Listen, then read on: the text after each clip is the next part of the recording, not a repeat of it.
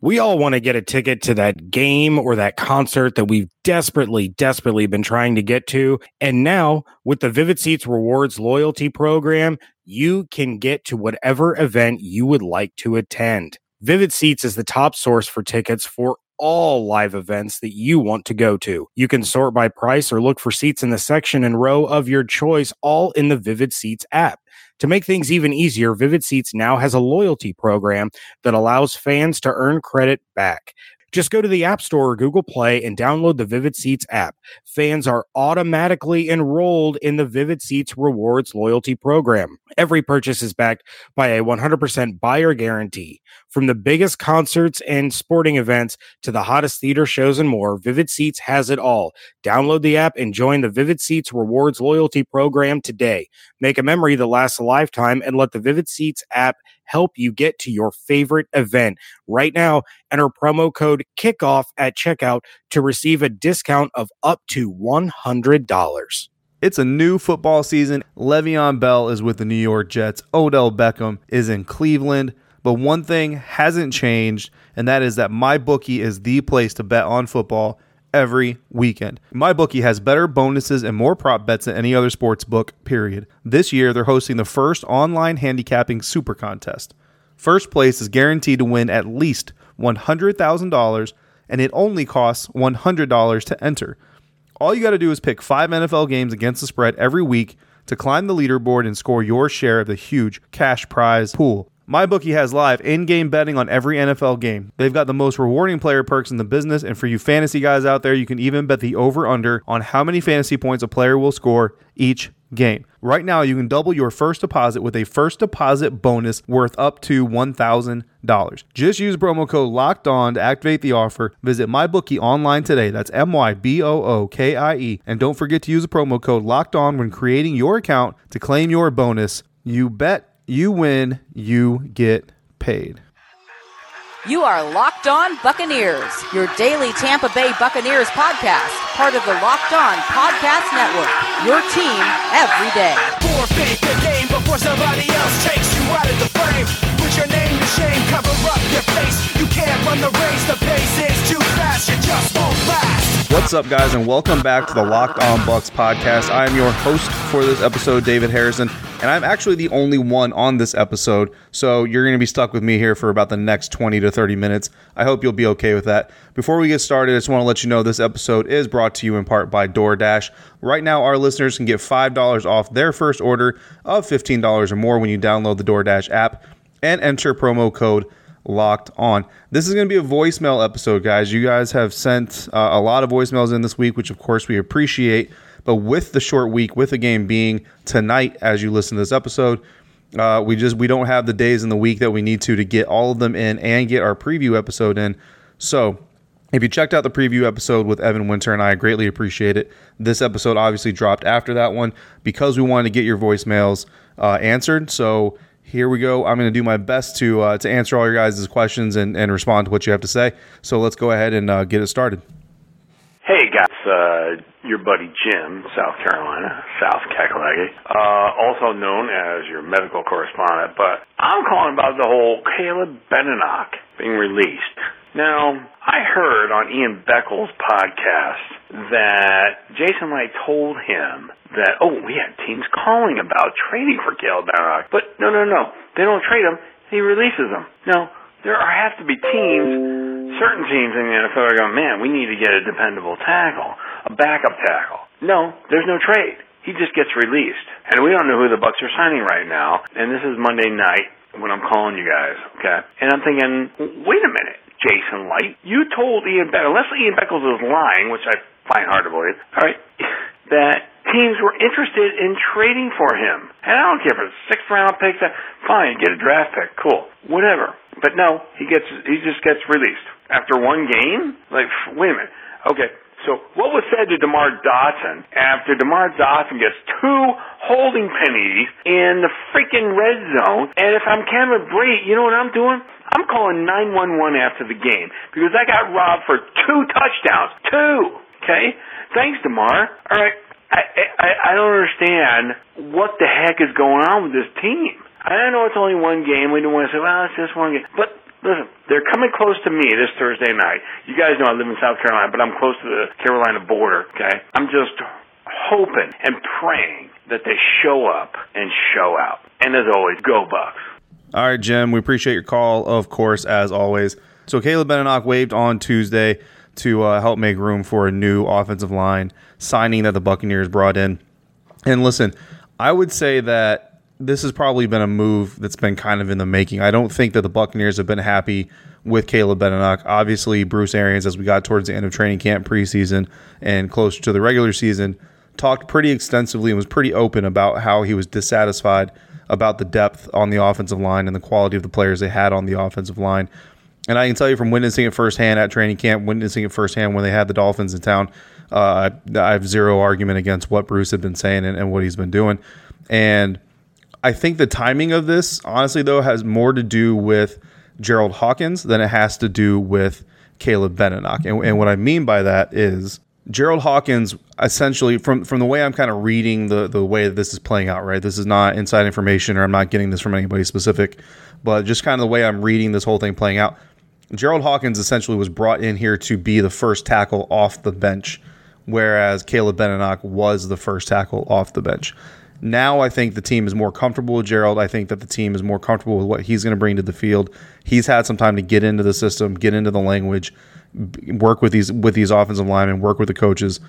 So I think the timing of this has more to do with Gerald Hawkins catching up and getting up to speed with what the Buccaneers are doing more than it does Caleb Benenoch, because I feel like they brought Gerald Hawkins in to replace Caleb Benenoch. Now, as far as the trade is concerned, that conversation, as far as I'm aware, unless there's been more since then, happened in mid to late August. Obviously, we're in September now. I don't have to tell you that, but what teams are willing to trade for in mid to late August versus what they're willing to trade for in September are two completely different things. And at the time when teams are calling Jason Light about Caleb Benenoch during training camp, when there's 90 men in camp, there's a possibility, as far as they know, that the Buccaneers are going to keep Caleb Benenoch into the regular season. Jason Light, following week one, goes back and calls these teams and says, hey, you wanted to trade for Caleb Benenoch before, how about you trade for him now? There's a pretty good indication that that the Buccaneers are not keeping Caleb Benenoch. So if they're still interested in Caleb, they really don't have a whole lot of reason to pay for him, other than, well, if we pay you for him, we don't have to worry about somebody else scooping him up. And when you're talking about a backup tackle that still needs development and all that stuff, teams may not be willing to do that heading into week 2 of their regular season. So you don't know what the market fluctuation is. And again, I mean, who knows? I don't know what teams we're talking to Jason about trading for him. Some of those teams, teams like the Patriots were kind of moving pieces around. Some of those teams that were calling Jason may have found other pieces to fill in the gaps they were trying to fill in when Jason told them no about Caleb, because at the time, let's be honest, even as deficient as Caleb Benenoch is as a sixth man, if you want to call him that, for the offensive line, out of the other options, he's still the best one. You know what I mean? So that's kind of just the corner that they're kind of painted into there. And again, this is just speculation, guys, but that's the way it kind of seems to have played out to me. We're more than 24 hours past Caleb Benenoch being waived. Caleb Benenoch hasn't been claimed.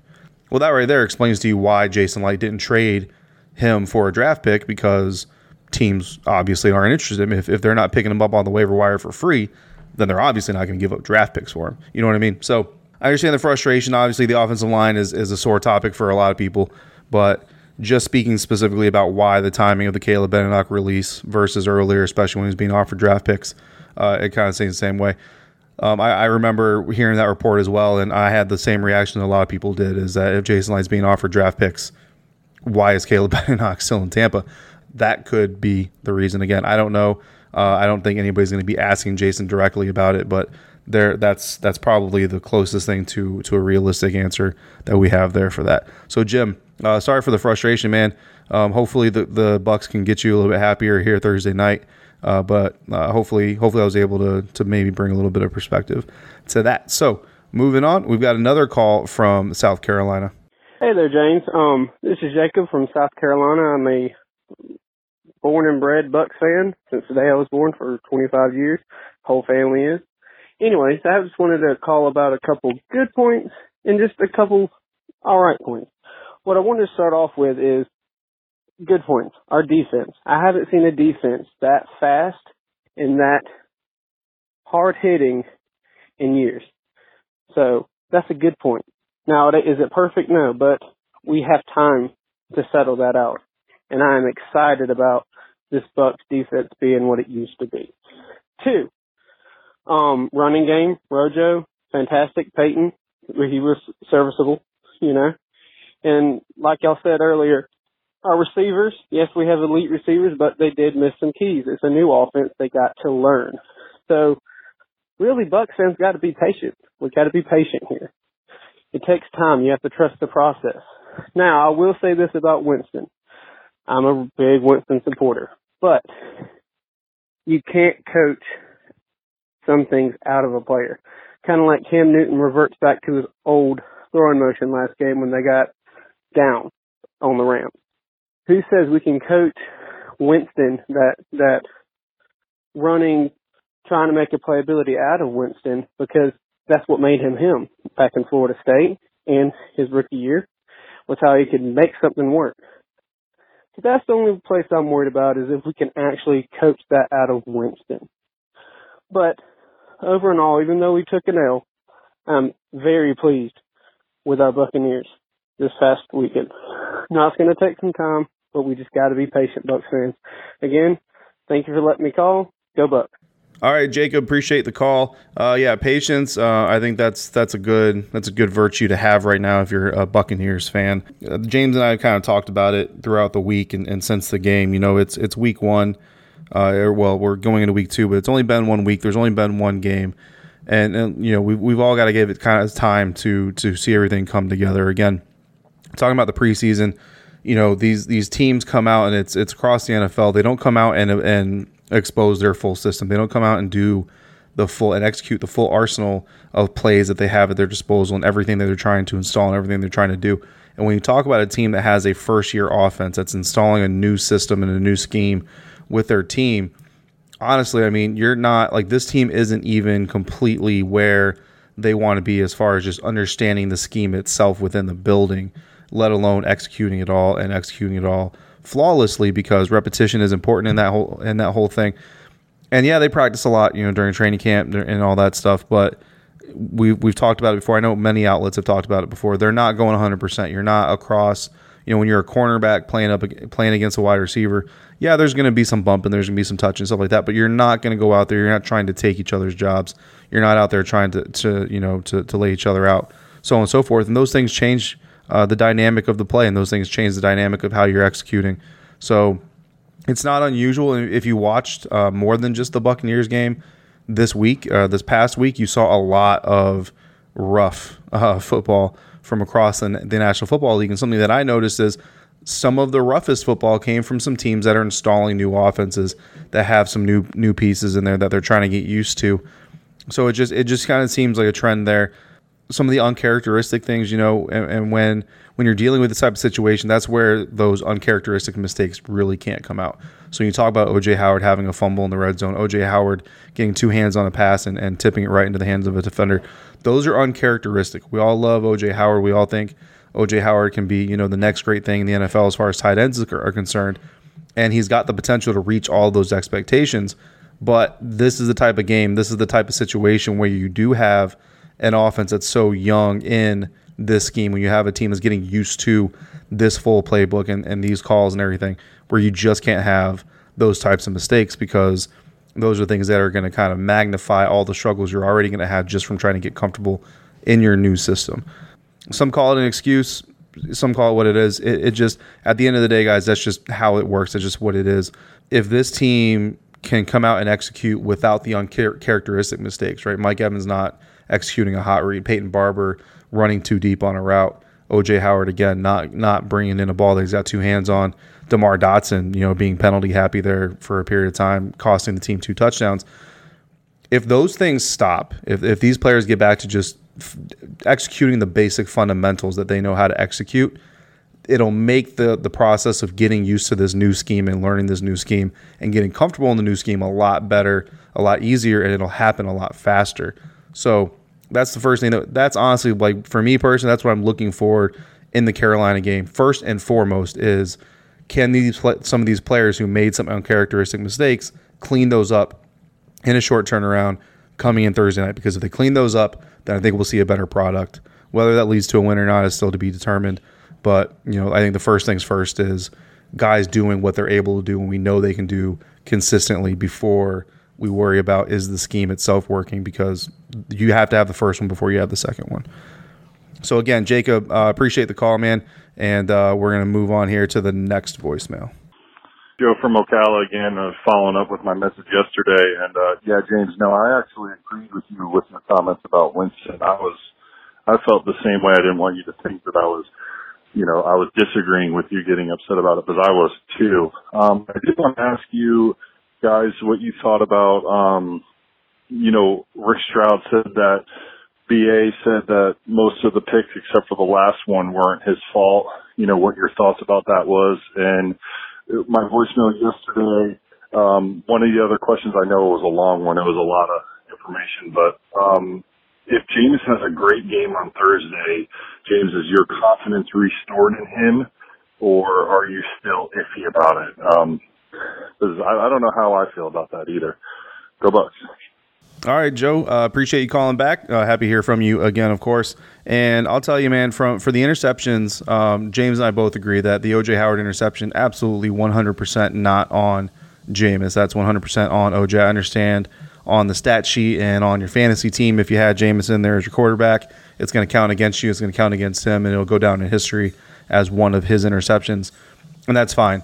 But when you're talking about a realistic execution, football X's and O's standpoint, James put the ball where he needed to put it.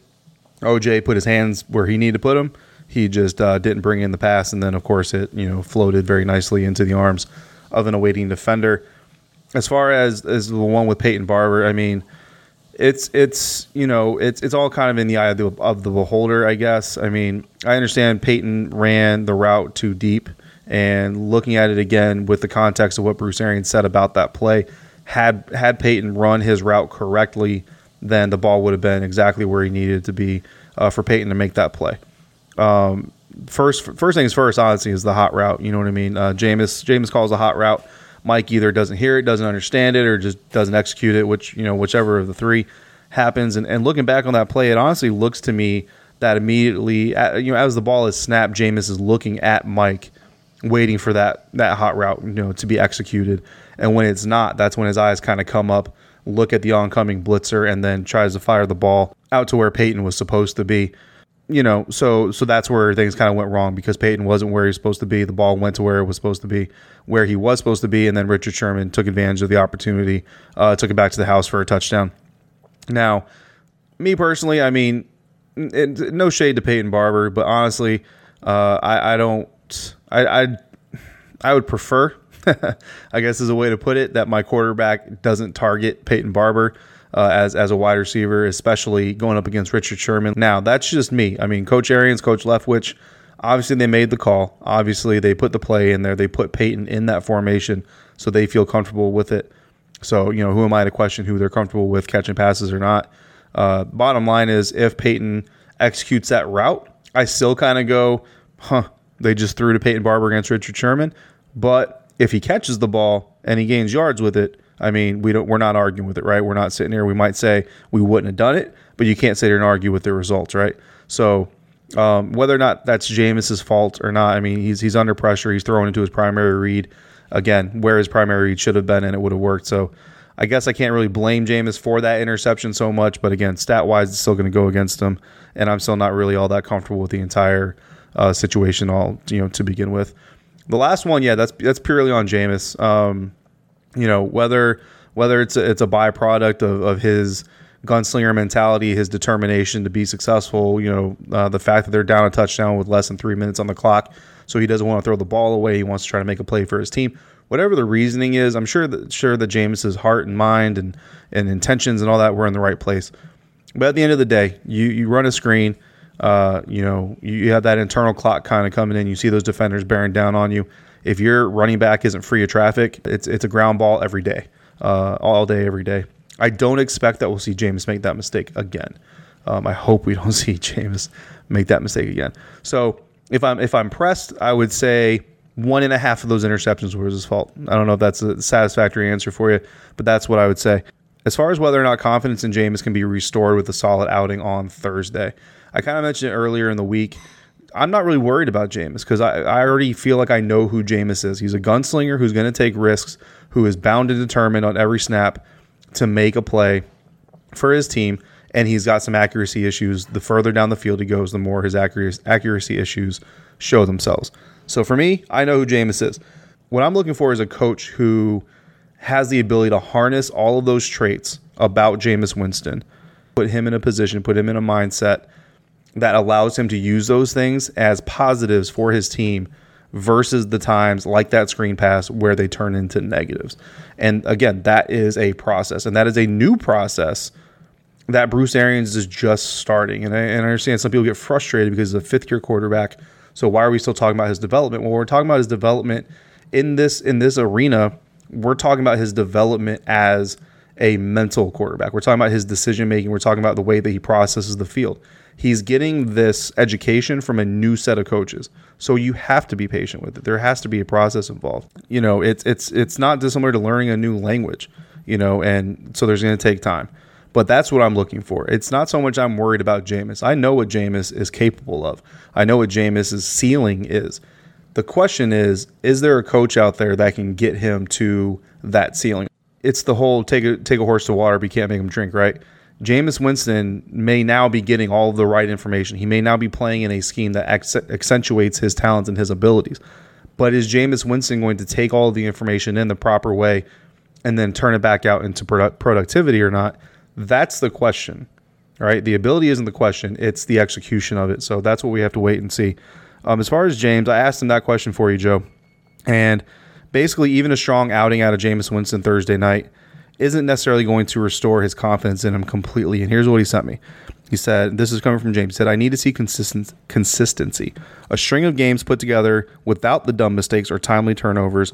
I need to see him outperform his opponents, not just escape by the skin of his nose. And I agree with that.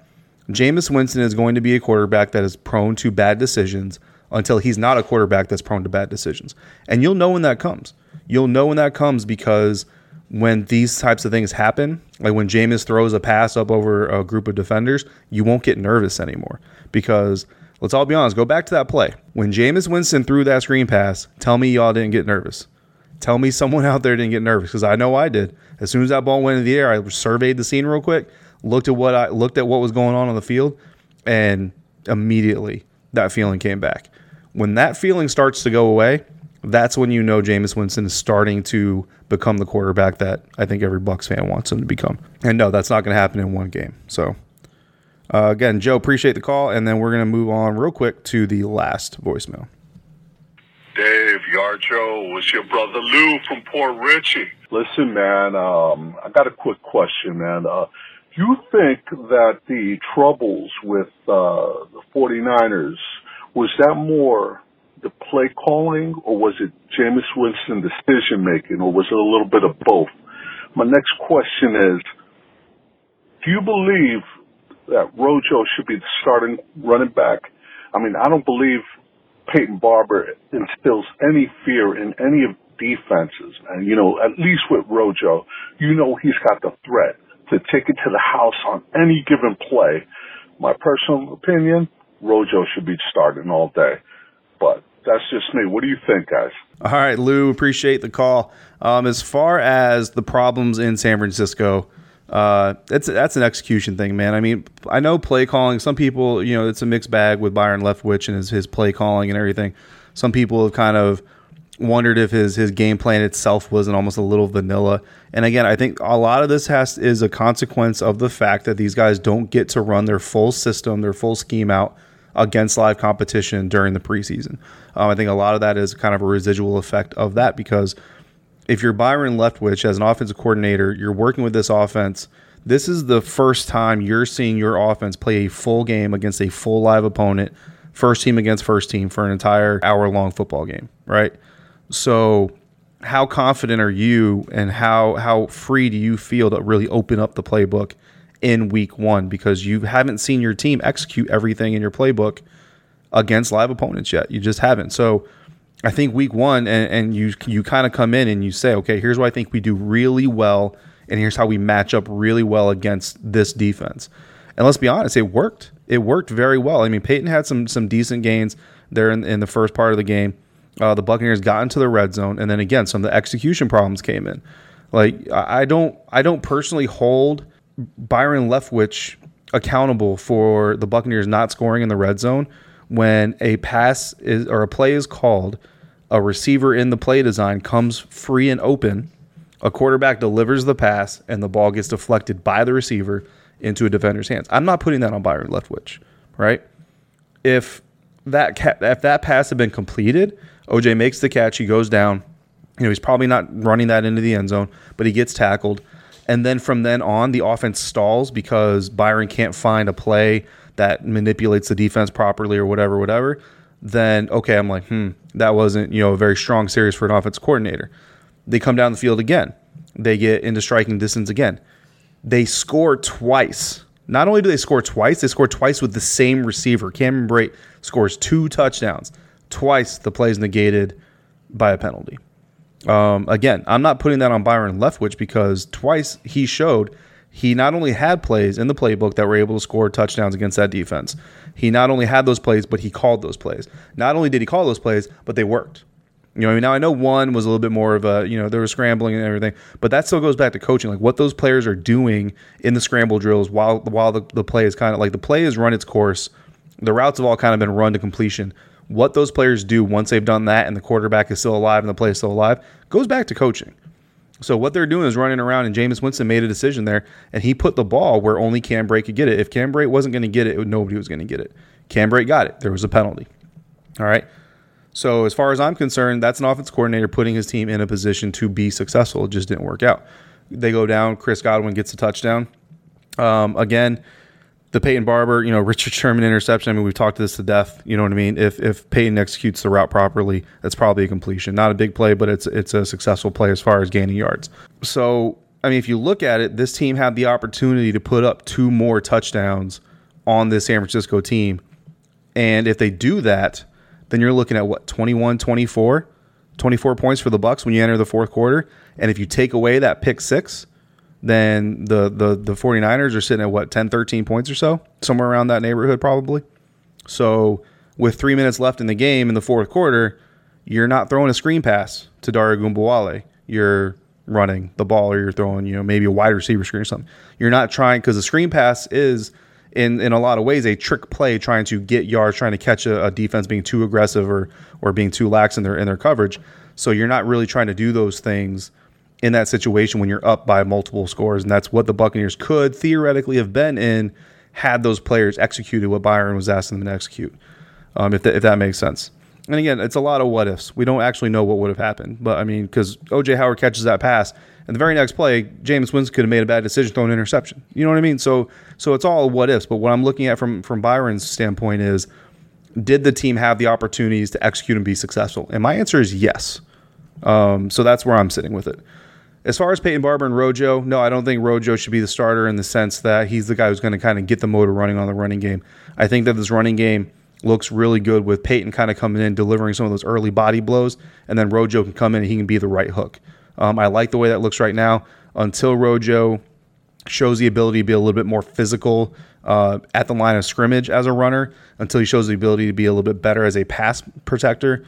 I don't think he necessarily needs to be the primary guy.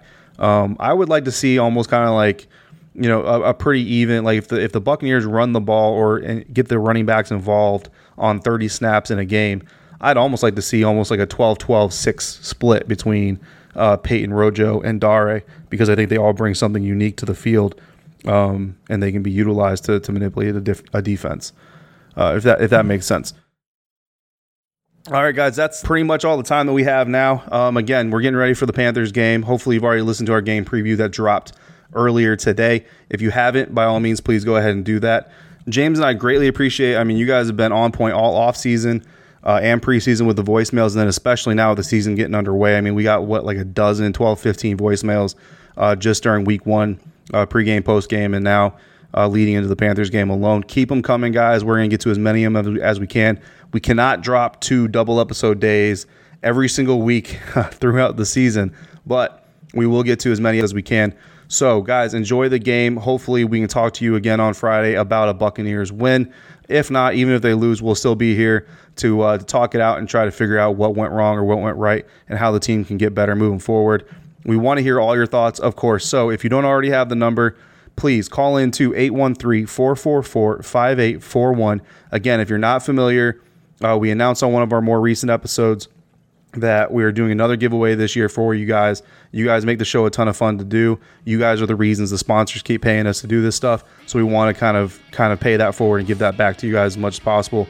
So call in a voicemail. If you hear your voicemail in one of our episodes, I'm putting you on this little fancy spreadsheet I've got going. And at the end of the season, whether it's the end of the regular season, whether it's the end of the Super Bowl, whenever the Buccaneers finish playing football, we'll take all your names, we'll put them into a digital pot, we'll swirl it up with the push of a button. It'll spit out a name, and whoever that name is that it spits out to us is going to get a $100 gift card to NFLshop.com. So please keep that in mind. Let us know how you feel about the Tampa Bay Buccaneers at Carolina Panthers after week 2. And until we speak again, please be safe, be good, and thank you so much for joining us right here at Locked On Bucs. Somebody get dirty sound. Might show you what's on my don't worry, it's a rowdy crowd. We ain't scared, we're still throwing down. We're gonna tap that Kelly, light that fire. We're gonna crank that country, pass that shines and get thirsty. Let it rain, let it rain, let it rain. Listen, about to get dirty.